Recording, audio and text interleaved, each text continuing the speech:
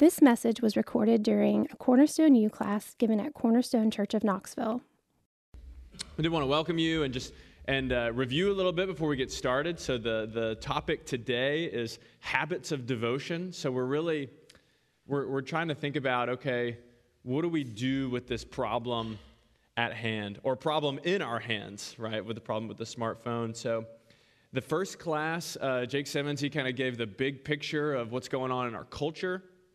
We live in a culture, according to Neil Postman, that's amusing ourselves to death, entertainment, distraction. And then the last class, last week, we talked about why that's a problem for us as believers, right? We're called to see and seek after God as our source of eternal happiness. And today, this morning, I want to talk about how we can do that, talk about some habits of devotion. You know, ever since last class, I've been thinking about that term, devotion. Really, I think that's what this class is after, is how can we, as believers, be devoted to Christ in a distracted age? That's really what we want to be. You can't be distracted and devoted. Now, I guess you can to some degree. I mean, we all struggle with distraction in different ways, but those are two contradictory ideas of being distracted, pulled to and fro to different things, being devoted to something. So I want to talk about that in this class, what devotion can look like. One key book I wanted to recommend to you is Habits of Grace by David Mathis. Has anyone read that book? Of hands, anyone read that? Okay, we got a few. That book is really, really good. And this subject, this idea of habits of devotion, really, it should be its own big class and talking about all of those. But since I have the good book to recommend, we don't have to do that, at least right now. So get that book and read it. I think that'll be helpful to you. I've simplified it down to 2 habits that we'll talk about. But I want to begin our time in Scripture looking at Luke chapter 10. So if you have a Bible, you can open it, or you can just read along on your handout. I want to look at an illustration, a picture of devotion. What are we getting at when we talk about devotion? This is Luke 10, 38 through 42. About 2 sisters, Martha and Mary, an older sister and a younger sister, and family. This is Luke 10, 38 through 42. Now, as they went on their way, Jesus entered a village, and a woman named Martha welcomed him into her house. And she had a sister called Mary, who sat at the Lord's feet and listened to his teaching. But Martha was distracted with much serving. And she went up to him and said, "Lord, do you not care that my sister has left me to serve alone? Tell her then to help me." But the Lord answered her, "Martha, Martha, you are anxious and troubled about many things, but one thing is necessary. Mary has chosen the good portion, which will not be taken away from her." Love that phrase. Jesus, I picture him talking to Martha, not in a condescending way, but just in a kind, gentle way. "Martha, Martha, you're troubled and anxious about many things." I think that describes our culture, troubled and anxious. Why was Martha troubled and anxious? I think it's because she was distracted with much serving, much to be done. In the ancient church, this story was often seen as a parable of the monastic life versus the ordinary life. Like monks are like Mary, and then everyone else is like Martha. I don't think that's an appropriate interpretation of this text, but I do think what they were getting at is this idea of contemplation, sitting at the feet of Jesus, seeing him, knowing him. The point of the story is that a heart devoted to Christ, sitting in his presence, is experiencing the good portion. Oh, what's interesting is Martha did many good things, right? So the point of the story isn't, oh, don't be like Martha. Martha's a disciple, and she's serving Jesus. I mean, think about it.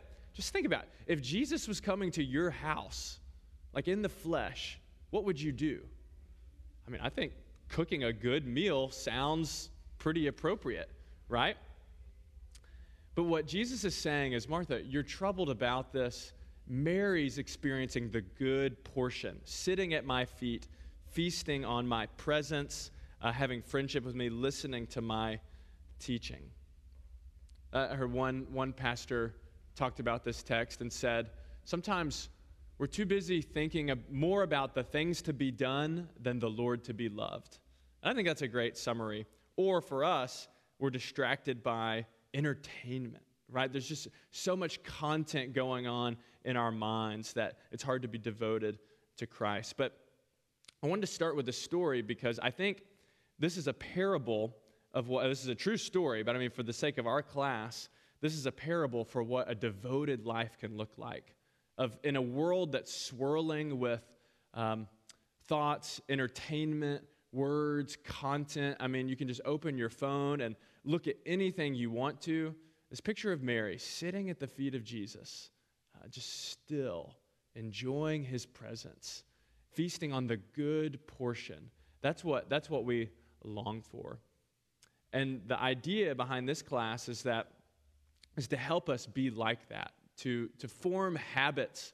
If our world is sort of going down the current of habits of just technology and entertainment, not really thinking much about how I spend my time and my attention, this class is about really setting some different habits, habits that are going to help us be like Mary sitting at the feet of Jesus. Does that make sense?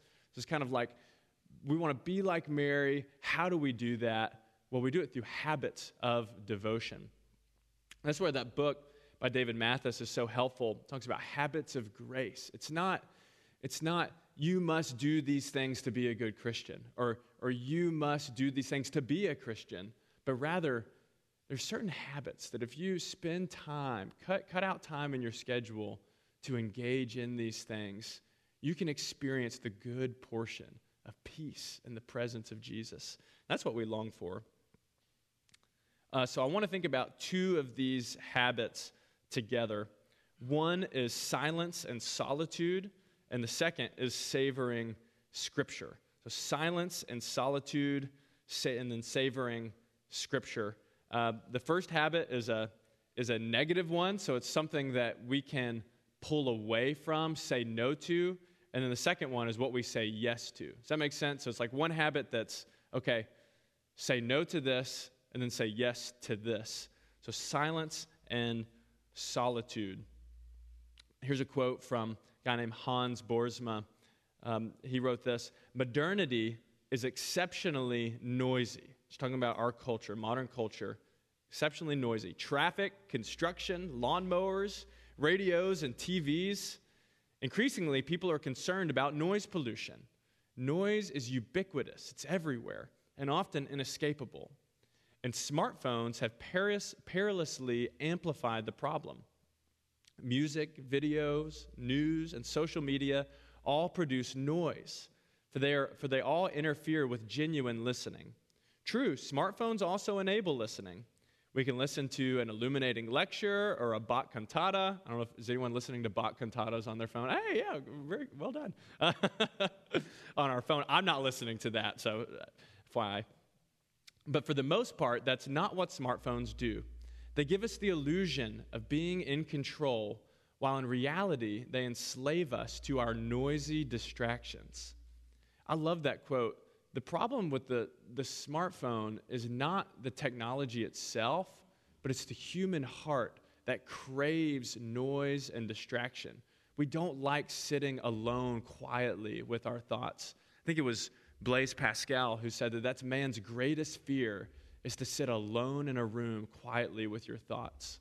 I don't know if anyone can resonate with that, or if anyone feels the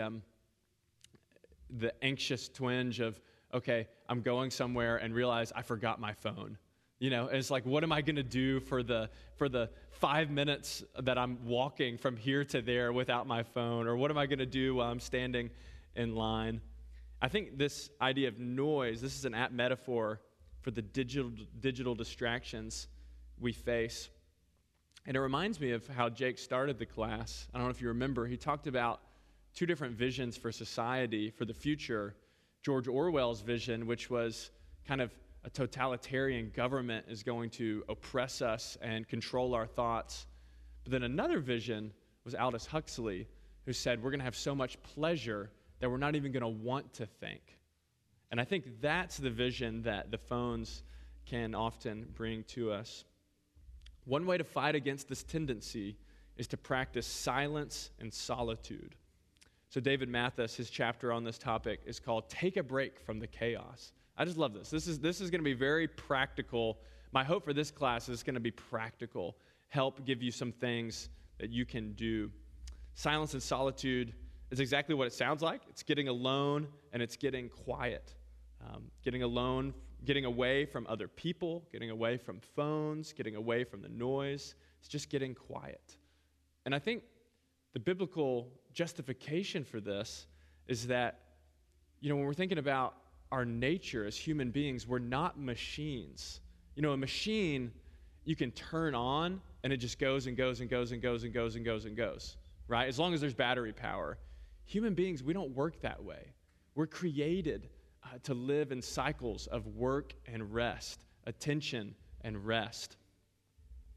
We see this in the life of Jesus himself, right? When he's ministering to the crowds, he'll take moments early in the morning. He'll get away from his disciples, away from everyone, and spend time with the Lord in prayer. And I think about that, I just think, wow, if Jesus in his incarnation and his human nature needs that time away from others, devoted to the Lord, how much more do we need that? Silence and solitude, one way to think about it is it's a little bit like fasting. You don't want to be fasting all the time. That's not a good habit to have, but periodically taking a fast, saying no to food or to entertainment or to whatever helps you remember what's most important.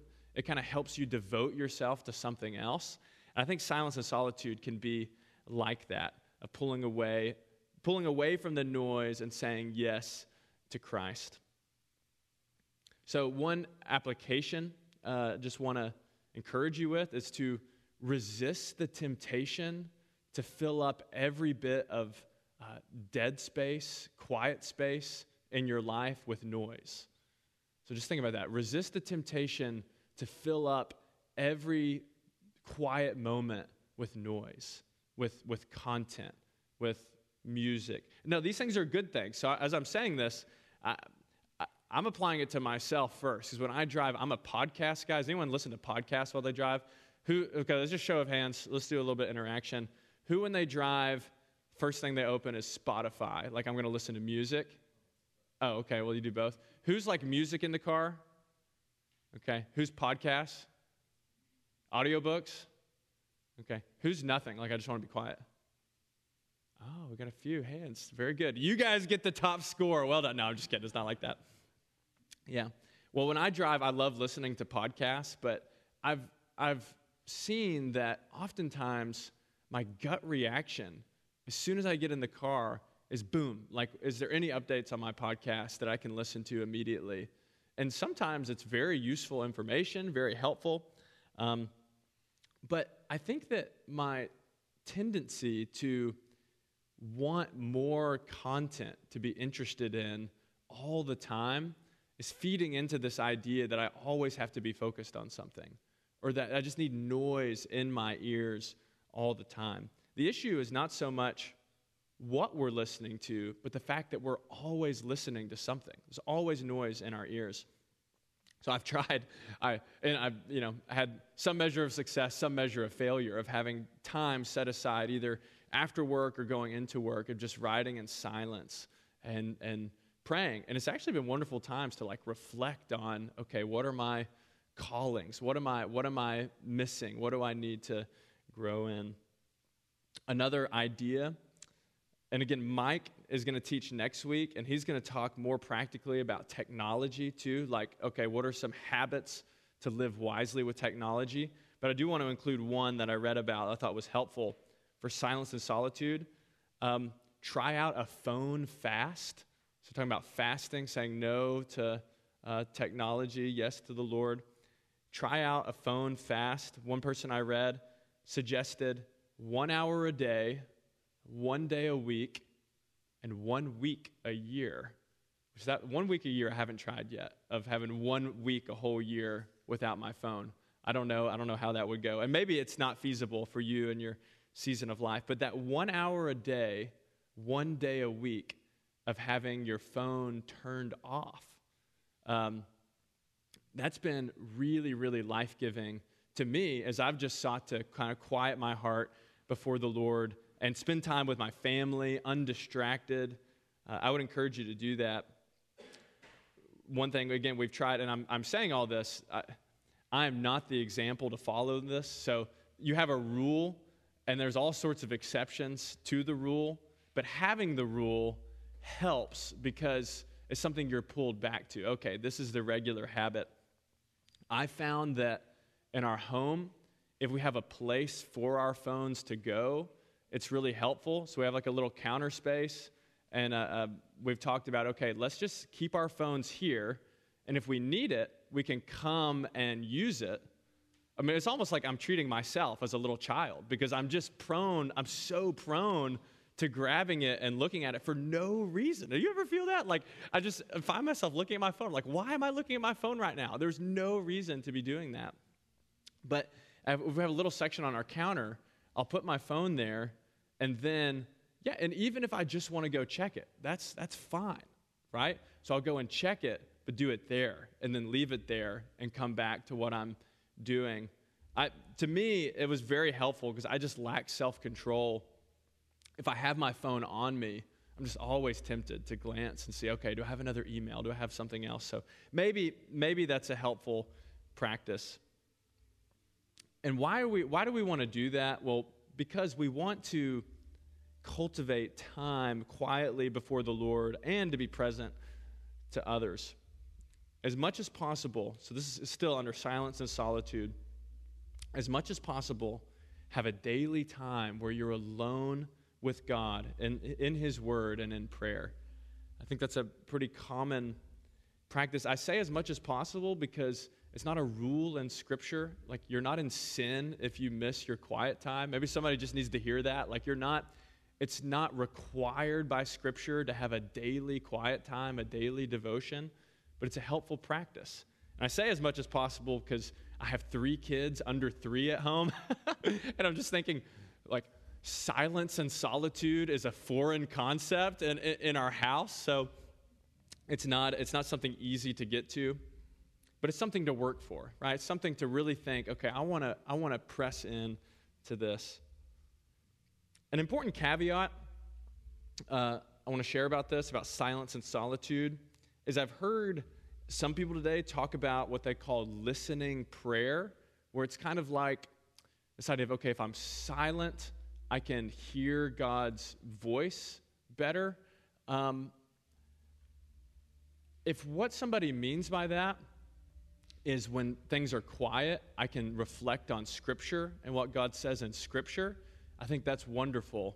But I would caution against this idea of, okay, when things are quiet, I heard God tell me this is what you should do today. I've heard things like that a lot. And I just want to encourage you that, and what we're going to talk about, the way to hear God's voice is in His Word.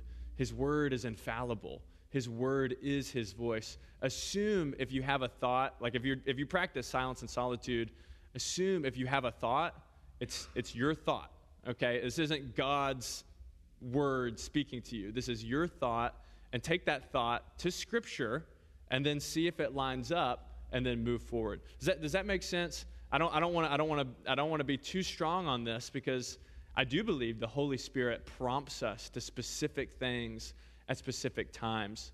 But I don't think it's a helpful practice to say, okay, I'm going to do listening prayer. I'm going to get away from my Bible and just sit quietly and try to hear God speak to me. Well, no, God is speaking. He's still speaking. He's speaking what He has always spoken, and He's speaking it to us today as well.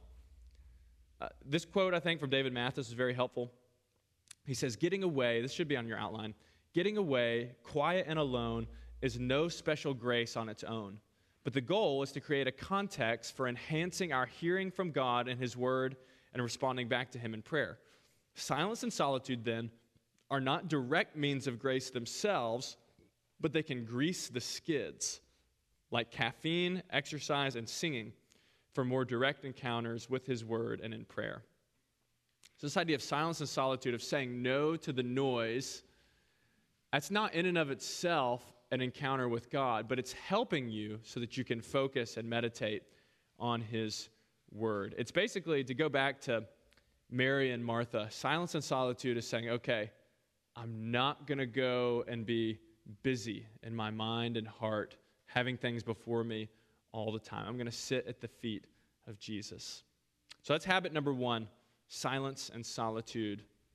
Habit number two is savor Scripture. And this is the one I'm really excited to talk about. Jake started talking about it in the first class, but I want to walk through, okay, if you're following along and you say, okay, I want to engage in silence and solitude, I want to carve out this time during the day to dive into Scripture, what should that look like? Okay, open my Bible. How does my Bible reading go from, okay, I'm just reading words on a page, to I'm experiencing the good portion of fellowship with Jesus? That's what I want to call savoring Scripture. And the first thing to remember is that this is the intention of Scripture. That J.I. Packer says it like this: Scripture is God's attempt to make friends with us. That is a wonderful quote, wonderful description of Scripture. God's word it's a covenantal book, which means God is coming to us to form a relationship with us. So anytime we open Scripture, we shouldn't just think about it in terms, okay, I'm coming to learn about God, but rather, I'm coming to meet with God. He is present to me in the words of this text in a unique way. Does that make sense? It's almost like if you think about when we take the Lord's Supper, we talk about how the presence of Christ is, he's spiritually present in the elements of the bread and of the cup. A similar thing is happening in Scripture, that it doesn't just remind us about God, but God's presence is here whenever we come to this word with faith. So how do we go about reading it? And why do I say savor Scripture? I use the language of savoring Scripture intentionally. Last week I mentioned my love of fast food, and Vinny encouraged me and said he also liked fast food. So I was like, okay, it's okay. I'm not the only one who likes a late night snack for fast food. But we also like really good food. And so like once a year, if we're on vacation, we will budget for this. Like we'll budget for, okay, let's do a nice meal together. And a couple years ago, we went to a restaurant in Orlando called Haleo. It's by a guy named Jose Andres, who's like a famous chef. Maria found all this and said, hey, here's where we should go. So I was like, okay, let's do it. It was the best meal we've ever had. It was the slowest meal we've ever had, and it was the most expensive meal we've ever had. So it was kind of all of those wrapped up together. But it made an impression. We're still talking about it today. It was really crazy. There were 18 tiny courses. It was one of those types of meal. So it's like a bite-sized course. And then you would eat one. It was paired with wine, not a glass of wine each one, but just a sip of wine with each one that you would do course after course after course. And the idea was that you would savor it. So there was a little course, you would eat it, then you would wait, and then the next one would come, then the next one would come. But what made the experience so wonderful was our server, Freddie. Freddie was a guy, it was actually kind of weird because while we were eating it, he was like standing here looking at us, but with a smile on his face, just like, I want you to enjoy this as much as I do. He would explain each course, kind of where it came from, the story behind it, how each course related to the chef's history in some way. It's really interesting. So it wasn't just, okay, this potato dish. It was the chef's mother-in-law's potato dish, and he grew up eating it and savoring it. His involvement really inspired me. It inspired me to enjoy each dish. And I was thinking about it. I was like, the best times of Bible reading are like this. The best times of Bible reading aren't fast food times of let me get a quick bite as fast as I can and kind of move on. The best times of Bible reading are slow. They linger. You're not coming in with so much of an agenda of I need to get through this and get on with the rest of my day. Of I'm coming to just slowly sit and enjoy God's word. So I want to offer 4 steps, 4 ideas for savoring Scripture. This is the alternative to mindless technology habits. So I would just encourage you, like maybe one idea for application as you're thinking about this whole session is maybe before your phone in the morning, if morning time works for you, try to do something like this. It doesn't have to be exactly like this, but savor Scripture before your phone. Might be just a simple principle to try to apply. So 4 steps. Well, the first step is pretty straightforward. Read. You have to read the text. You have to read the Bible. Again, this is Hans Boersma. He says, we don't get the capital W word, this idea of fellowship with Jesus, without the small w words. God is a God of words. He speaks to us through the text of Scripture. This is David Mathis. He says, and I think this is just wisdom. He says, at the end of the day, there is simply no replacement for finding a regular time and place, blocking out distractions, putting your nose in the text, and letting your mind and heart be led and captured and thrilled by God Himself communicating to us in His objective written words. If you feel uncomfortable in the Scriptures and inadequate in the art of Bible reading, the single most important thing you can do is make a regular habit of reading the Bible for yourself. Let me encourage you with that. I'll just pause there for a second. No matter how much you understand, no matter how much you feel as you read, let me encourage you, just commit to this habit of regular reading the Bible for yourself. There's no substitute for a few focused minutes each day in the text. You may be surprised how much the little bits add up over the long haul. As much as we want a quick fix, some fast lesson that makes us near experts in just a few short minutes, the best of Bible reading isn't learned overnight or even a semester of lectures, but day after day, week after week, month after month, year after year. Commit to reading the Bible, no matter how much you feel when it's happening. I think that's part of this habits of grace that leads us to the good portion of fellowship with Jesus. A good principle is to take a smaller text and read it several times. And another principle is if the text is sometimes your Bible reading is fairly obvious what the meaning is, and sometimes it's not so much. So John 3:16, pretty easy to get the meaning. For God so loved the world, He gave His only Son. Whoever believes in Him should not perish but have everlasting life. Okay, I get the meaning. I want to meditate on that now. Some texts are less so. Revelation 18:11, the merchants of the earth weep and mourn for her since no one buys their cargo anymore. Anyone want to give me what that means off the top of your head? I couldn't just off the top of my head give you what that means.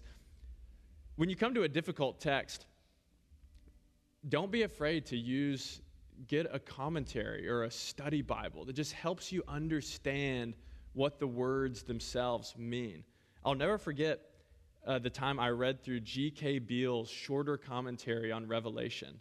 We were going through Revelation as a church, and I was trying to read it on my own. I just thought, I don't understand this at all. I understand very, very little of this. And sometimes the people I hear who are very dogmatic about this is exactly what it is, here's the time for this, the time for this, the time for this, it's like, I don't buy that either. I don't know. But I read his shorter commentary on Revelation. I used it for my devotions for several months because I just wanted to walk through the text of Revelation and understand it better. And it helped me. It was so edifying to see, okay, this is what the Bible means. There's several tools that help us do that. And that really deserves a class all on its own of how to understand the Bible. Second step, meditation.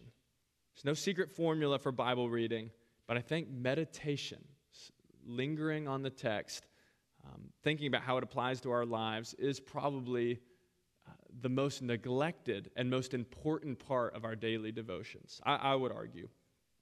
Thomas Watson says this: the reason we come away so cold from reading the Word is because we do not warm ourselves at the fire of meditation.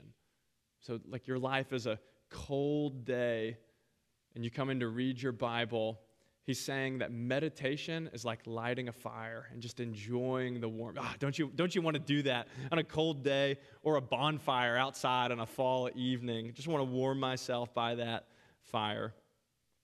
Meditation is slowing down, considering a few verses and how they apply to our lives. And I think just a couple of questions you can ask yourself. How do I do this? When you're reading a text, maybe ask these questions. What does this say about God? Don't miss that. The Bible's about God. Okay, and that's a basic statement, but just read, okay, what is this saying about God? What does this say about me and who I am? What does this say about Jesus? How is this calling me to respond? These are all questions that, as you ask, helps you meditate on the Word and its meaning. The difficulty is that this takes time and attention, right? So you can't have a really set goal of, I'm going to get through this much text and be done. And now sometimes there's times for that where you want to read through the whole Bible quickly, and that's a good practice. But I think one practice we need to grow in is slowing down and meditating on short bits of Scripture. So I want to share just my habit as of late. Again, not as, this is the model, but it's just to give you an idea of something you could do. So I'm going through Romans in my daily devotions, and I'm just reading maybe a paragraph at a time. As I get to a word or a phrase or a sentence that just grabs me, stands out to me, I pause. And I'll sit and I'll think about that. And what I've been doing since the weather's been nice is this is early in the morning, and I'll get up and actually go on a walk right after I read that. And I think my neighbors, if any of them are up, think that it's very weird because I'll be speaking out loud. I'll walk and just talk and say, and pray over out loud what I read. So the other day, I was reading Romans 12, phrase, let love be genuine. Jumped out to me. Let love be genuine.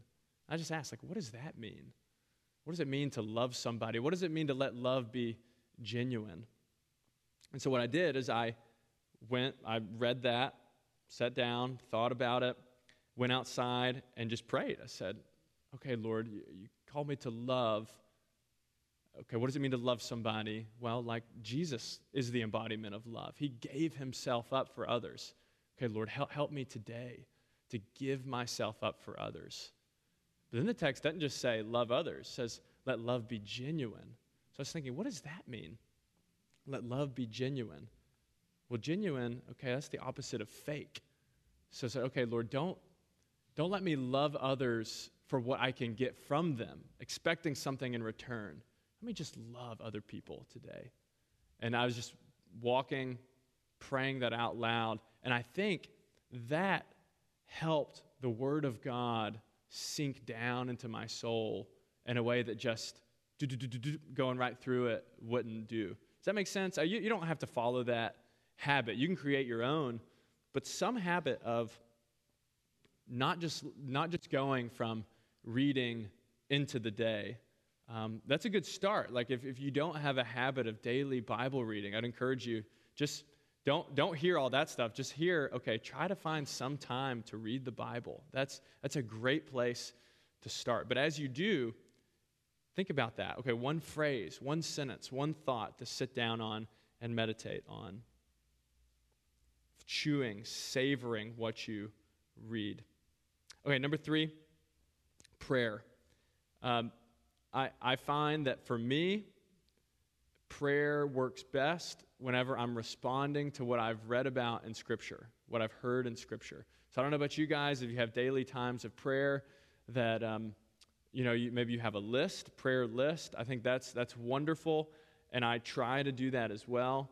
But for me, in my devotions, prayer works best when I hear God's word in Scripture, meditate on it, what it means, and then respond to it in prayer. So whatever the content of my devotion is that day, there's always some bit of prayer of response to that, and that helps that sink in. And the fourth step is contemplation, just sitting quietly, thanking God that He's present to us in the text of Scripture. Okay, so an important caveat, again, I want to reemphasize that this idea of daily devotions, it's not a requirement in Scripture. I'm not telling you, okay, if you don't do this, you're in sin. Not true.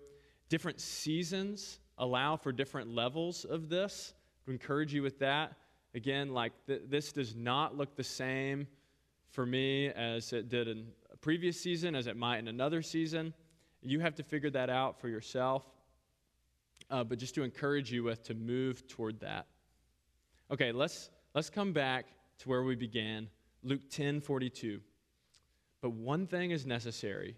Mary has chosen the good portion, which will not be taken from her. So the reason we're doing this class is that we live in an age that nibbles on entertainment. If we were taking the food metaphor, it's just nibbles, but the soul remains hungry, right? We know this. We're made for more than the shallow entertainment culture that we live in. And we're doing this class because we believe that, like Mary, we really can sit at the feet of Jesus and experience the good portion with Him. Again, there's several other habits that I think would be helpful to talk about, but we don't have time for that. So I would just encourage you to read David Mathis's book, Habits of Grace. I think it will bless you. It'll encourage you. It'll motivate you toward these things. So let's pray, and then I think we could have maybe 5 minutes of a question or two if you guys have any. So let's pray. Heavenly Father, thank you for this Sunday. Thank you that we get to come and devote ourselves to the Lord Jesus Christ. Thank you, Father, that you've drawn near to us. You've spoken to us in your word. Help us to sit at the feet of Jesus through your word and savor what we find there. Help us to find times of silence and solitude to reflect on you, to pray to you. Lord, and beyond all else, help us to glorify you with our lives, we pray. In Jesus' name, amen. You've been listening to a Cornerstone U class given at Cornerstone Church of Knoxville. Cornerstone U exists to have our minds renewed by the Word of God, to see who God is, and to live in light of His Word and Gospel. To find out more about previous Cornerstone U classes, visit us on the web at www.cornerstonechurchofknoxville.com/cornerstone-u.